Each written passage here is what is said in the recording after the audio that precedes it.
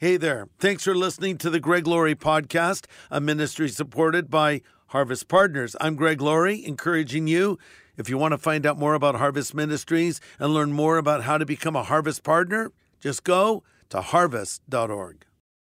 Good morning, everybody. Let's pray together. Father, great is your faithfulness to each and every one of us. We look back on our lives and we can see how consistently and how faithfully you have worked in our lives. Now we pray that you will speak to us as we open your word.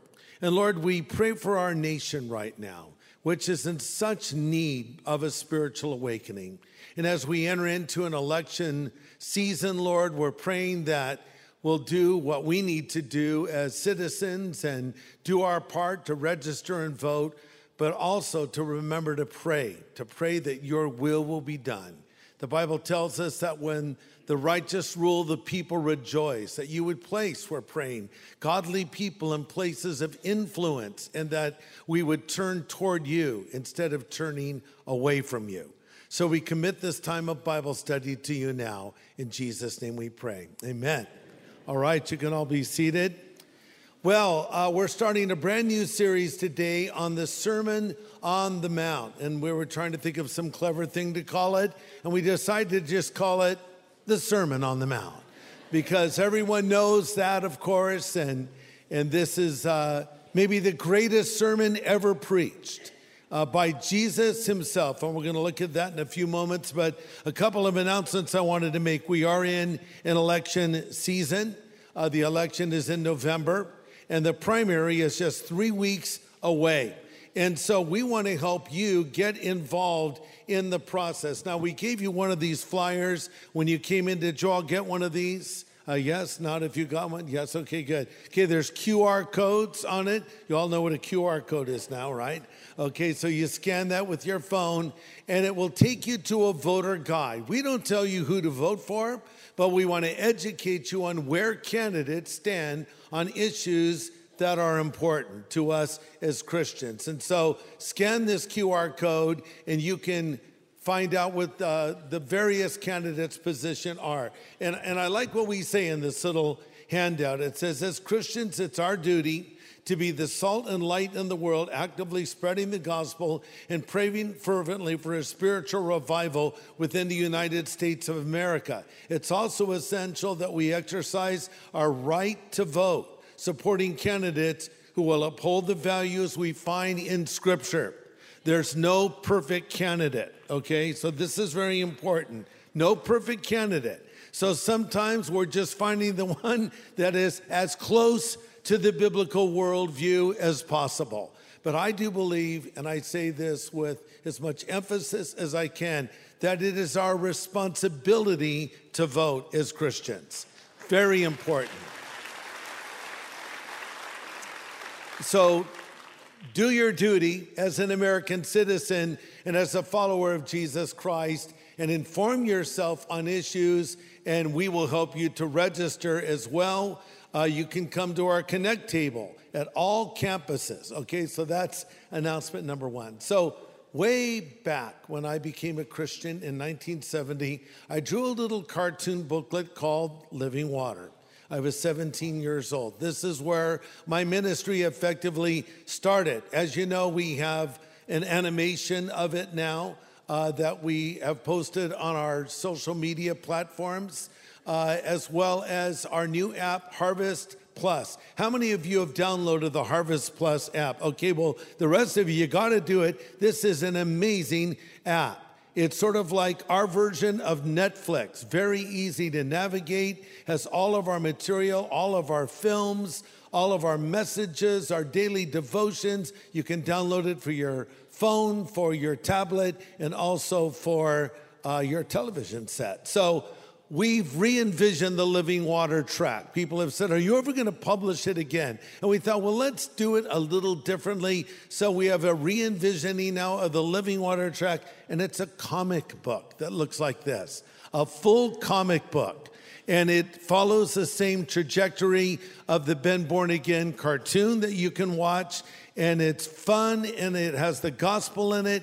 complete with a prayer that people can pray to accept Christ. So it is out right now, brand new, hot off the presses. The ink is still wet. Not really, but you can get it on all campuses, over at our bookstore here at Harvest Riverside, Harvest Orange County, and you guys over in the island of Maui, you can go to harvest.org and order one, and we'll try to get some over to you as well. All right, let's grab our Bibles and turn to Matthew chapter 5. Matthew chapter 5, and the title of my message is How to Be Happy. When you get down to it, pretty much everyone deep down inside wants to be happy. It's even in our Declaration of Independence where we speak of life, liberty, and the pursuit of happiness. So here's the question, are we happy? According to a recent study, Americans are less happy than they were 30 years ago. Well, maybe we should start by trying to define happiness. What exactly is happiness? Over the years, many have opined on the topic. Charles M. Schulz, the creator of Peanuts, summed it up this way. Happiness is a warm puppy. Okay, that's one definition. Albert Schweitzer said, happiness is nothing more than good health and a bad memory. George Burns, comedian, said, quote, happiness is having a large, loving, caring family in another city. Okay. Oscar Wilde said, quote, some cause happiness wherever they go.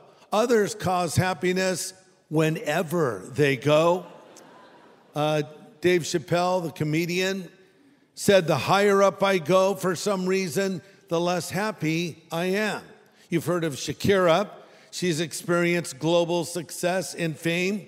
Of happiness, she said, quote, it's reserved for a very select number of people, and I can't say I'm part of that club at the moment, end quote. So what is happiness exactly? Why can't Shakira find happiness? Why does Dave Chappelle say the higher up he goes, the less happy he is? Well, let's start by saying where you won't find happiness. You will not find happiness by pursuing it in and of itself. You won't find happiness in any object. You won't find happiness in anything this world or this culture has to offer. It's been said, quote, there are two sources of unhappiness in life. One is not getting what you want, and the other is getting it. You know, you've heard the expression, careful what you wish for. And many have all of their dreams realized, and they have all the things that this world promises will bring happiness, and they find that is not the case. Money can buy you some things, but it cannot buy you the most important things. Money can buy you a bed, but it cannot buy you a good night's sleep.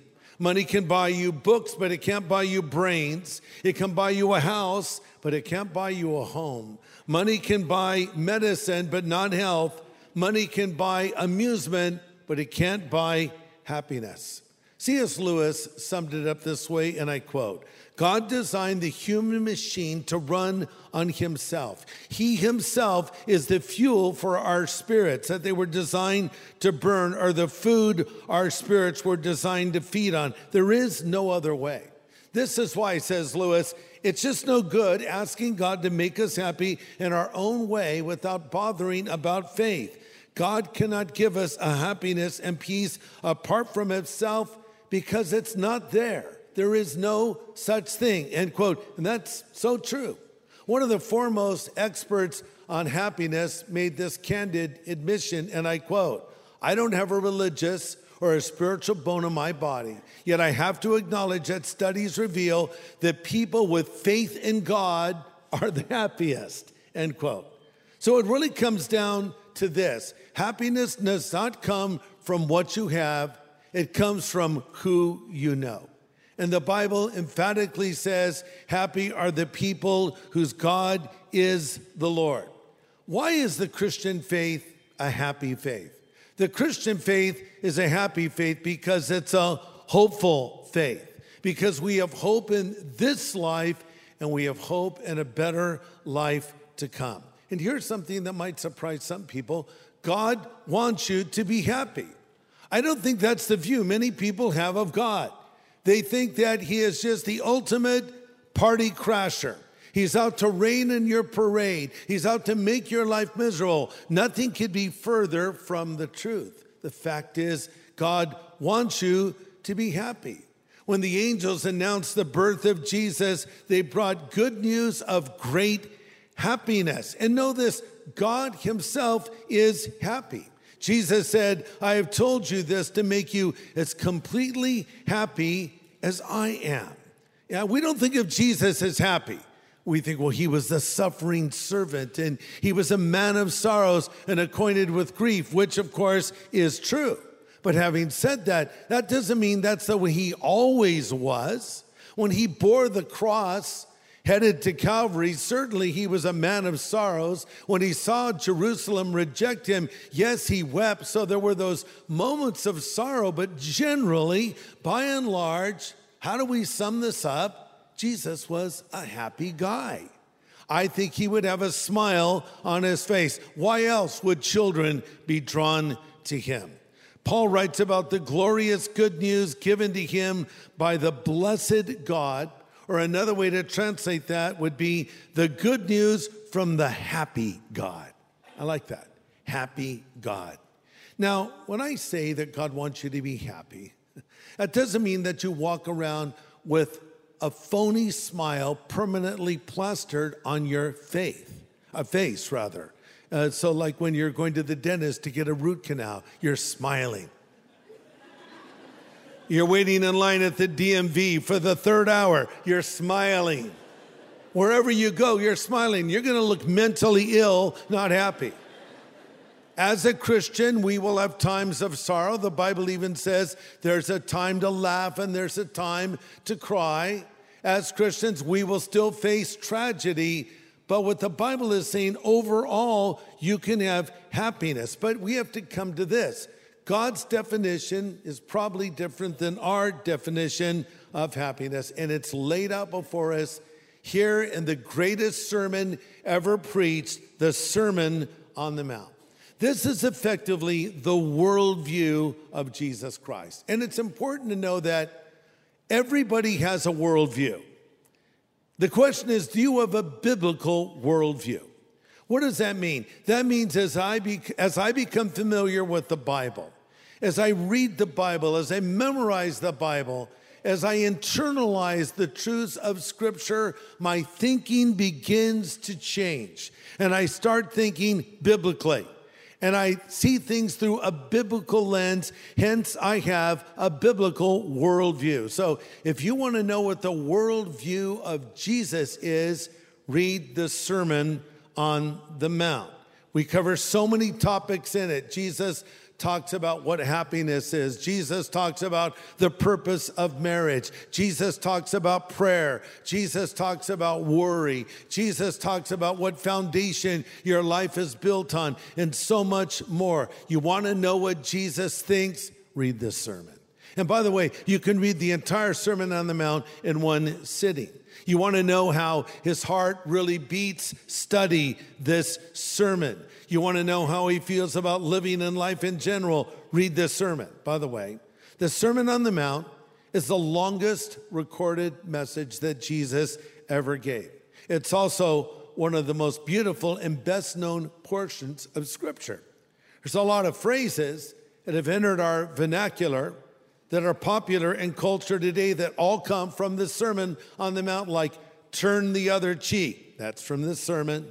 Go the extra mile. That's also from the Sermon on the Mount. The golden rule, all from this sermon. By the way, this is not what the people were expecting. Maybe it's not even what they were wanting to hear from Jesus on this particular day, but it's exactly what they needed. It begins with Matthew 5, verse 1, when it says, seeing the multitudes, he went up to a mountain, and when he seated his disciples, he opened his mouth and taught them, saying. So back in this culture, when the rabbi would speak, he would sit and the people would stand. So I think we should observe this tradition. Why do I have to stand here for 45 minutes? You stand, and I'm going to sit. What do you say? Okay. Well, we don't have to do it. Someone might like it. But normally the rabbi would sit down. And it's interesting because this phrase, he opened his mouth, as a colloquialism in Greek, used to describe someone delivering a message that was solemn, dignified, and weighty. I want you to also notice that Jesus did not give this to the multitudes.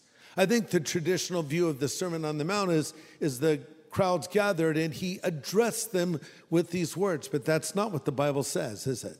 It says that the multitudes were gathered, but he gathered his disciples around him and taught them, saying, I bring this up because only the Christian can live by the Sermon on the Mount, and even that is very challenging.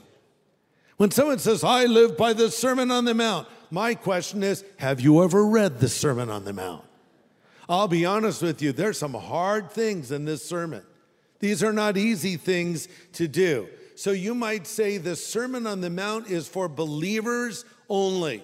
Only the child of God can live out these truths. Now, the Sermon on the Mount begins with what we often call the Beatitudes. They've been described as the beautiful attitudes, or attitudes that should be. Another way you could sum them up is the be happy attitudes. Now, the first four Beatitudes deal with our relationship with God. The second four deal with our relationships with others. And we're going to focus on the first four in this message. And I want you to remember that the word blessed, each Beatitude begins with the word blessed. The word blessed is interchangeable with the word happy, all right? So basically, Jesus is saying, if you want to be happy, be these things and do these things. All right, so let's read them together. We're going to read Matthew chapter 5, verse 2 down to verse 9. Then he opened his mouth and taught them, that would be the disciples, saying, Blessed are the poor in spirit, for theirs is the kingdom of heaven. Blessed are they that mourn, for they shall be comforted. Blessed are the meek, for they shall inherit the earth.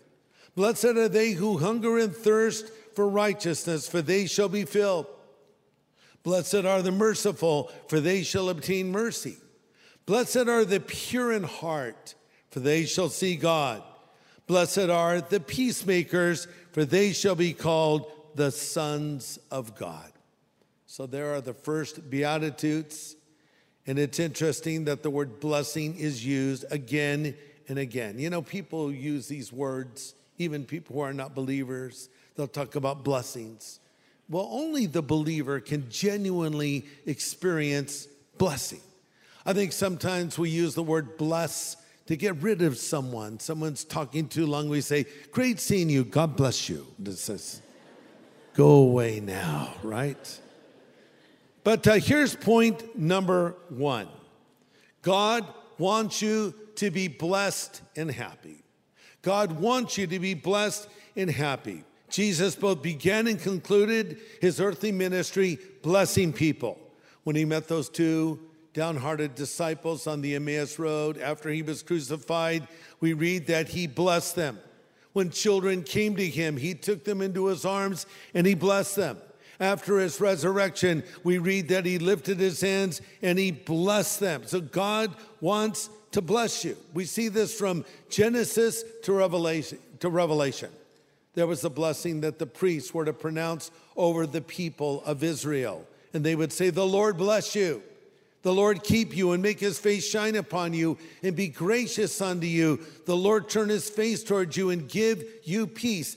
God wants to bless you. Let me take it a step further. God loves to bless you. Sometimes we think God is stingy. He's holding back his blessings. Do you know a stingy person? No, you can't have that. Do you know a generous person? Yes, you can have that, and even more. God is generous, not stingy. He loves to bless. It's like me giving something to my grandchildren. I don't do that because I have to. I do that because I want to, right? And I feel it is the responsibility of the grandparent to bless the grandchildren, or another word we could use is spoil them, right? It's not my job to parent them. I've already done that. That's the job of the parents to parent. The job of the grandparent is to be grand, right? And to enjoy them and indulge them. Not in a bad way, but maybe a little bad, I don't know. Maybe give them too much sugar or whatever it is. But this is the idea. God loves to bless us. I love how Jesus says, fear not, little flock. It is your Father's good pleasure to give you the kingdom. It's his pleasure. God wants to bless you. God loves to bless you. But how different? His definition of happiness is from our culture. If we were to rewrite the Beatitudes for the modern culture, they might sound something like this. Blessed are the beautiful, for they shall be admired. Blessed are the wealthy, for they shall be envied. Blessed are the popular, for they shall be loved. Blessed are the famous, for they shall be followed. But that's not what Jesus said. He drops his bombshell, and I think people misunderstand the first beatitude. And because it's the linchpin of all the others, it's really important for us to understand what this means. Blessed are the poor in spirit, for theirs is the kingdom of heaven. Bringing me to point number 2, happy people are humble people. Happy people are humble people. Now, this has been wrongly understood to be saying, blessed are the poor. This is not what Jesus said. He said, blessed are the poor in spirit. There is no blessedness in being rich or poor in and of itself. The Bible does not commend poverty, nor does it condemn wealth. It does say the love of money is the root of all kinds of evil. People sometimes say, the Bible says money is the root of all evil. I don't know what Bible you're reading, but my Bible doesn't say that. My Bible says the love of money is the root of all kinds of evil, which while some have coveted after they've erred from the faith. Money's neutral. Money can be good. Money can help. Money can do things for the kingdom of God. Money can be problematic. It can even be evil. It can destroy a person's life. It all depends on your attitude toward it. What Jesus says is, blessed are the poor in spirit. What does this mean?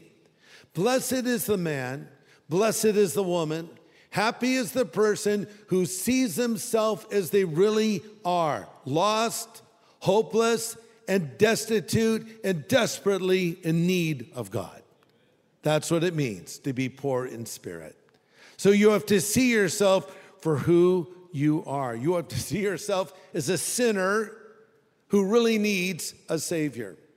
And this is hard for some people, to call themselves what they are, to see themselves as they are. I mean, this is counter to culture today. We're told things like, you're more than enough. Self-love is the greatest love. You're a winner. At our games for our children, we don't keep score because everyone's a winner. Everyone is not a winner. There are losers in life. We're not all that in a bag of chips, as some think. Self-love is not the greatest love. You are not more than enough. You need help. You're a sinner, as I am, as we all are. General Naaman is the perfect example of this. Now, General Naaman from Syria was a leper. And he had a maid who was a Jewish woman that worked for him. And she told him about a wonder-working prophet in Israel that could pray for him. So he went to Israel to meet this prophet, Elisha. And he pulled up at the home of Elisha, probably in a beautiful chariot surrounded by bodyguards covered in gleaming armor. He was quite a spectacle, General Naaman. And he demanded to see Elisha. Elisha doesn't even answer the door. He sends his servant out, a guy named Gehazi. Hey, how's it going, Naaman?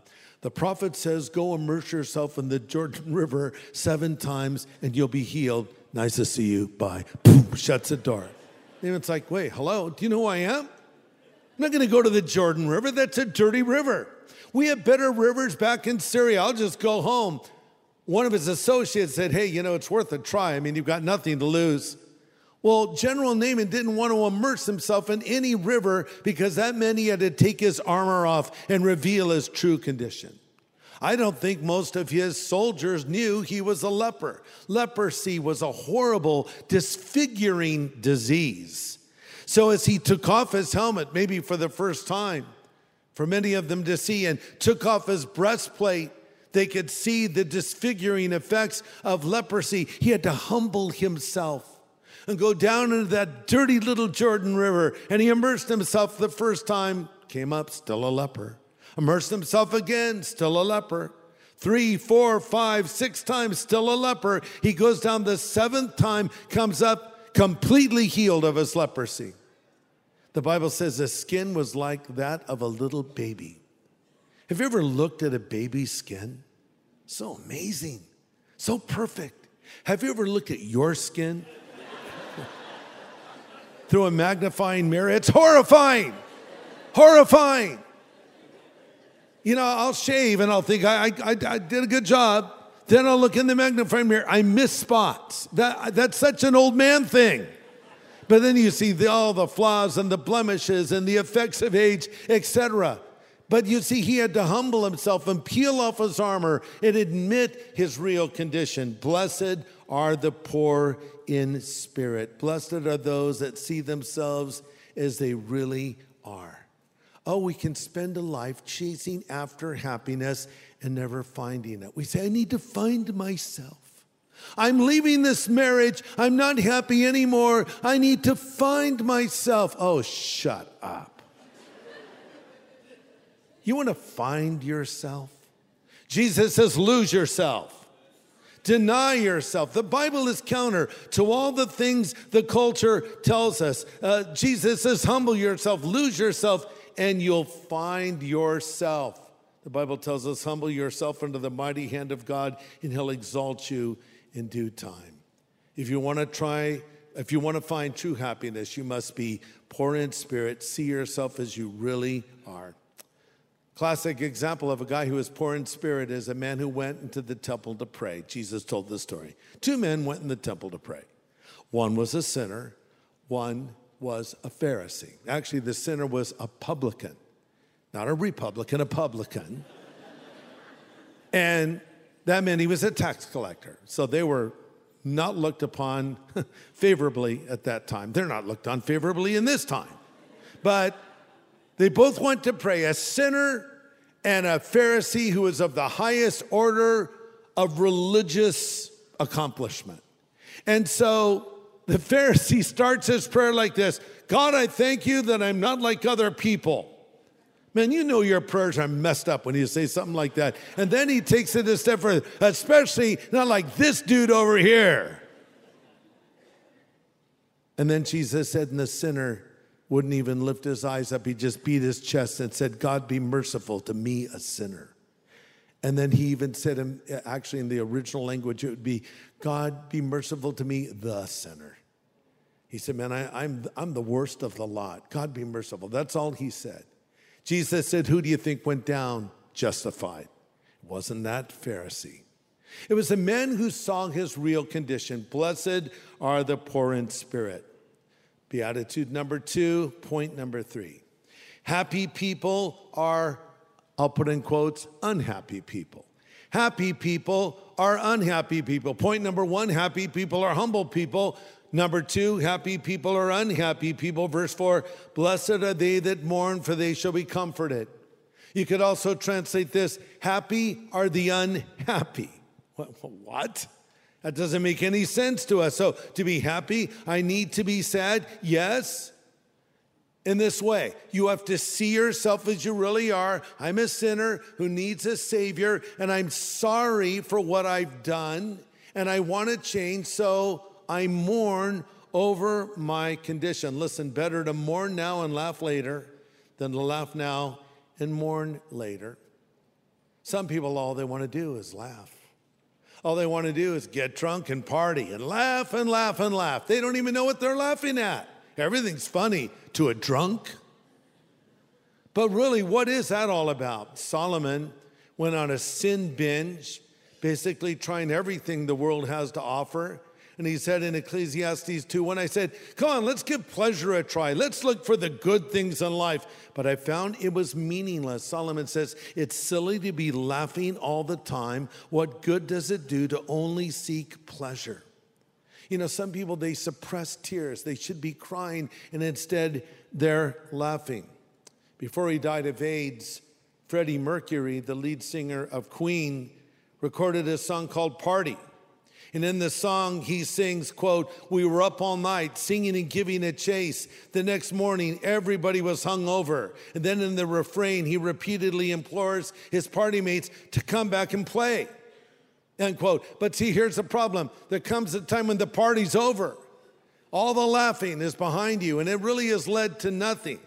It's better to be sad over your condition, because the Bible says in 2 Corinthians 7:10, the kind of sorrow God wants us to experience leads us away from sin and results in salvation. There's no regret for that kind of sorrow, but worldly sorrow which lacks repentance results in spiritual death. In other words, hey, I'm sorry, and I'm sorry enough to stop.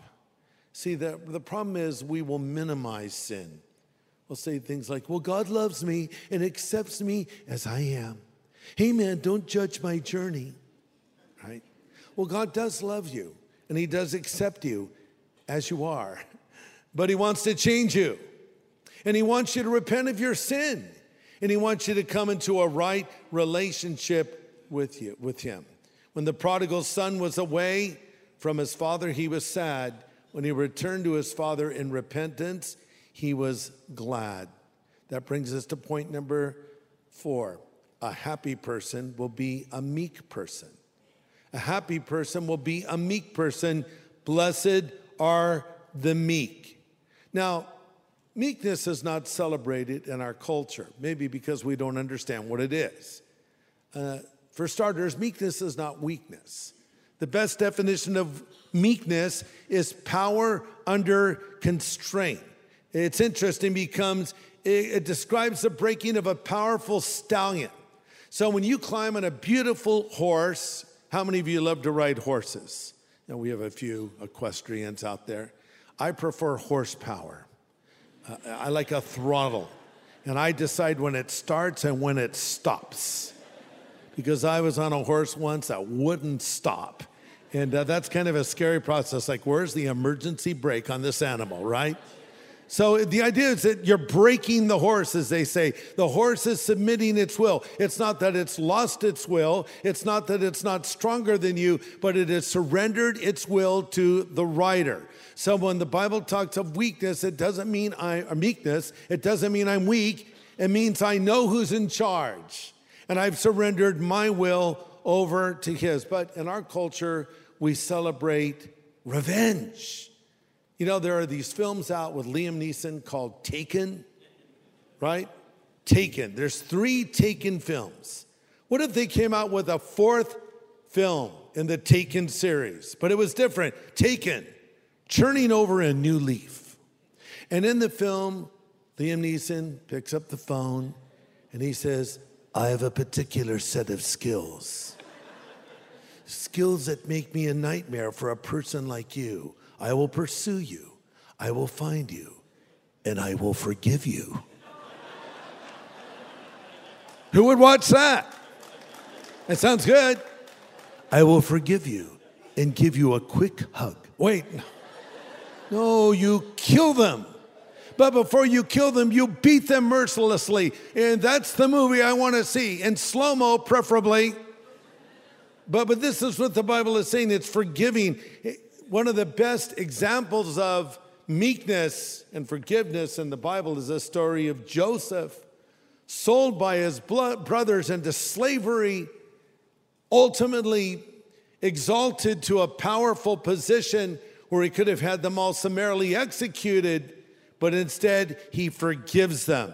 That is what meekness is. But the ultimate example of meekness is Jesus himself. He laid down everything for us and willingly went to the cross and died in our place. And the only autobiographical statement ever Jesus gave, he said in Matthew 11:29, I am meek and lowly in heart. Does that mean Jesus was weak? Of course not. He was the strongest man who ever lived.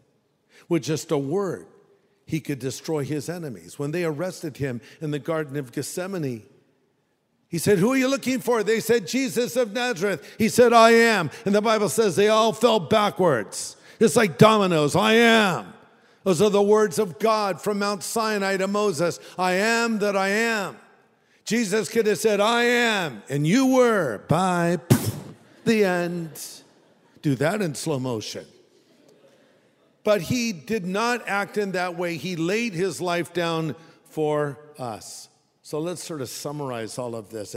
How different the Bible is than popular culture. How different the definition of happiness is in Scripture than the culture's definition. The Bible says last is first, giving is receiving, dying is living, losing is finding, least is greatest, weakness is strength. Number 4, a happy person passionately desires a righteous life. That's number 5.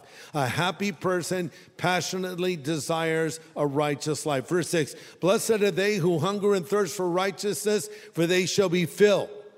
Now this is talking about a spiritual hunger. So let's put it all together. First, I see myself as I really am, poor in spirit, spiritually destitute.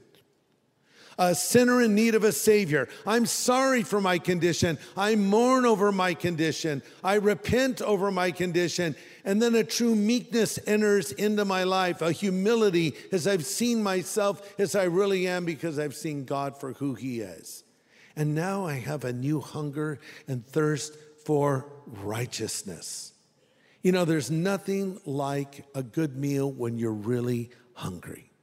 I'm not a good hungry person, are you? I become hangry. Do you know what hangry is? I get irritable. My wife can tell. So throw a sandwich at me. It's just like, I'm just sort of uptight. You just need to eat something, right?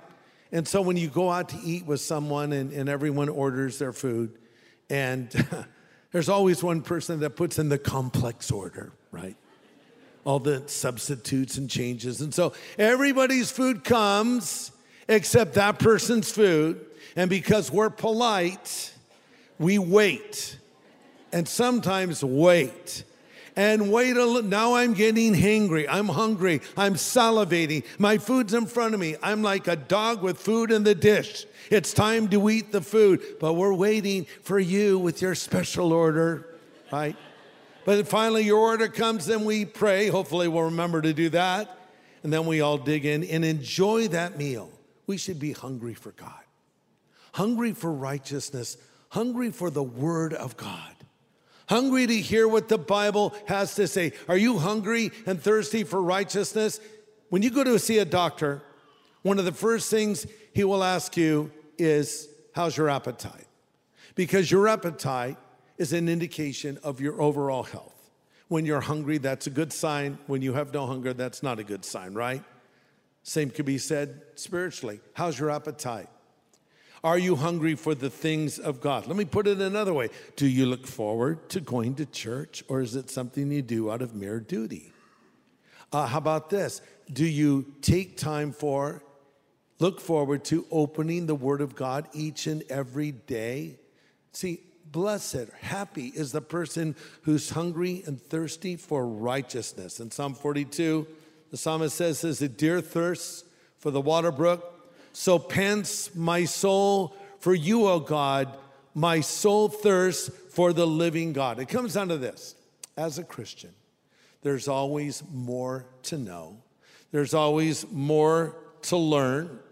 Always more to discover. Paul wrote in Philippians 1:9, this I pray that your love may abound still more and more. Listen, you're never done as a Christian.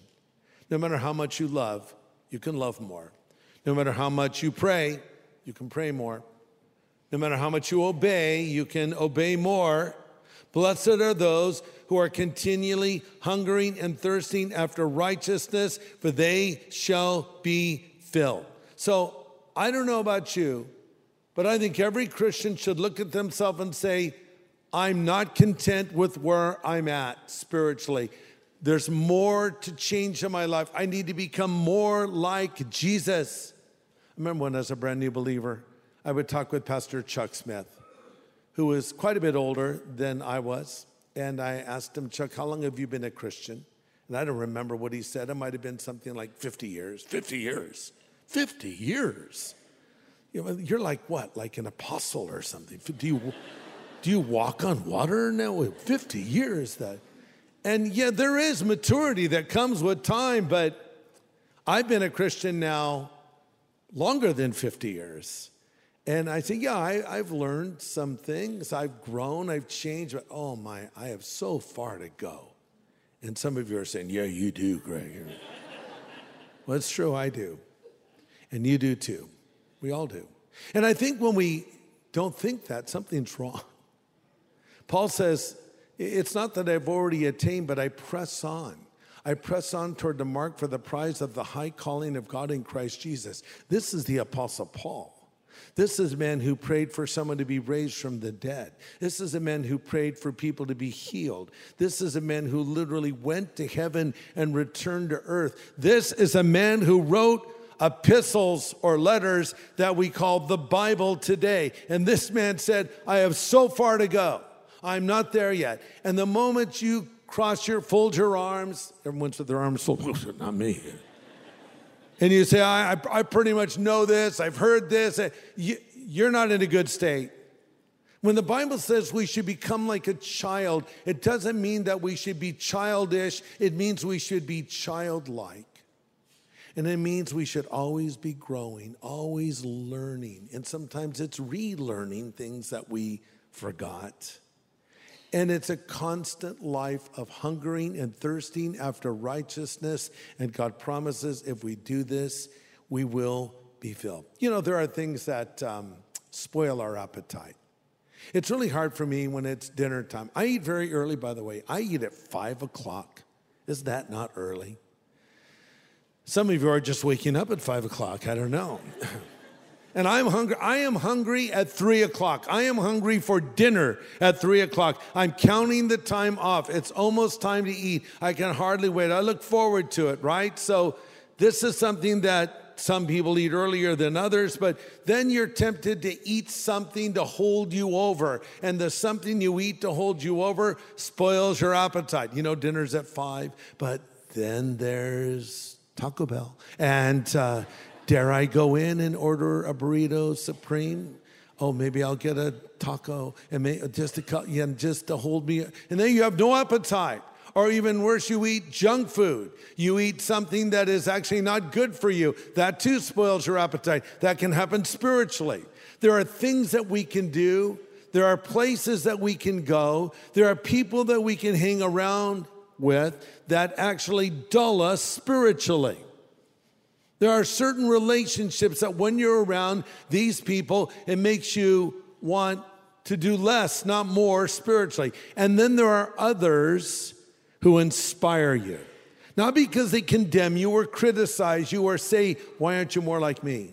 But by their sheer example and their godliness, you say, I want to be more like that. They actually stimulate your hunger for Jesus. Have you ever noticed when you go out for a meal, maybe after church, let's get something to eat. And maybe you're dieting, so everyone orders burgers and fries. You say, I'll just drink water. I brought a little rice cake with me as well. Here it is, little rice cake. Okay, then they get their food and they're eating. And you look at those glistening fries and you say, can I trade you this rice cake for a fry? You don't have to trade me, just have a fry. Thank you. You take the fry. Greatest fry you've ever eaten. Why is stolen food always better? Do you know what I mean by stolen food? Like you really shouldn't eat it. My wife, when she's preparing a meal, cuts everything up into little portions. Here's the carrots, here's the onions, and then when she's not looking, I take things. Don't take that. Now I take it even more. I don't know why. There's something exciting. I got it and she didn't see it. I'm eating the forbidden carrot right now. Right? So, but there's something about somebody else's food that's so enjoyable. And the same is true when we're walking with God and experiencing this. Others should see us and say, I want that. I want their relationship with God. And in fact, I want to be like them. You're such a great follower of the Lord. So stay away from relationships that would dull your spiritual appetite. Pursue relationships that will stimulate your spiritual appetite. This is what the Bible tells us to do. And so, do you have this attitude in your life right now? Are you a happy person? The only way you can be a happy person is to be a person who knows God. Not by chasing after happiness, but by knowing God. Coming back to that prodigal son, when he was hungry, he fed on the husks, but when he was starving, he turned to his father. You can turn to your father, and he will forgive you. Let's summarize and close. You must be poor in spirit. Number one, see yourself as you really are. You must mourn for your sin. Number three, you must have a change in attitude and have a hunger and thirst for God who will satisfy you. Happy are the people whose God is the Lord. It's hard to be happy when your conscience is racked with guilt. Because the Bible also says, happy is the person whose sin is forgiven. When your sin is forgiven, it changes everything. Maybe I'm talking to somebody right now who is racked with guilt because of something you've said, something you've done. You're saying, how do I get rid of this guilt? Well, get to the source of it. What is the source of your guilt? The source of your guilt is sin. So if your sin is forgiven, your guilt is removed. Guilt has its place. I know sometimes people say guilt is bad. Well, guilt can be bad if it's the wrong kind of guilt, but guilt can also be an indication that your conscience is working.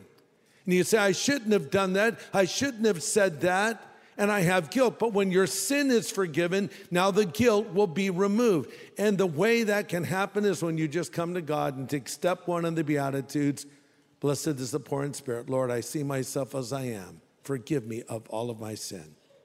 Do you need to do that? As we close today, I want to extend an invitation for anyone here who has never asked Jesus Christ to come into their life. You can experience a real and lasting happiness. Coming back to what Chappelle said, the higher up I go, the less happy I am. Does that describe you? There's certain things you thought, if I had this thing, if I had this experience, if this happened to me, I know I would be happy. If I reach this goal, if I reach this position, if I get this many followers on my social media, if X, Y, or Z happen, I'll be happy. And all those things happen for you, and you're not happy, and you're wondering why. The reason is you can't find it by chasing it. It comes from a relationship with God. Again, happy is the person whose sin is forgiven. Jesus, again, the meekest man who ever lived, laid his life down for us at the cross and died for our sins so we could be forgiven and come into a relationship with him. He rose again from the dead 3 days later, and now he stands at the door of our lives and he knocks and says, if we'll hear his voice and open the door, he will come in.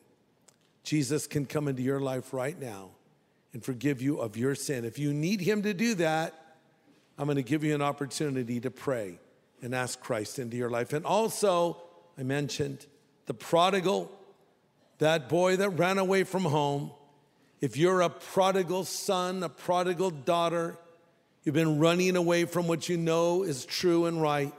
If you need to come back to the Lord, I'll give you an opportunity to do that as well. Let's all pray. Now, Father, I pray for everyone here, everyone watching, listening, wherever they are. If they don't know you yet, let this be the moment they believe.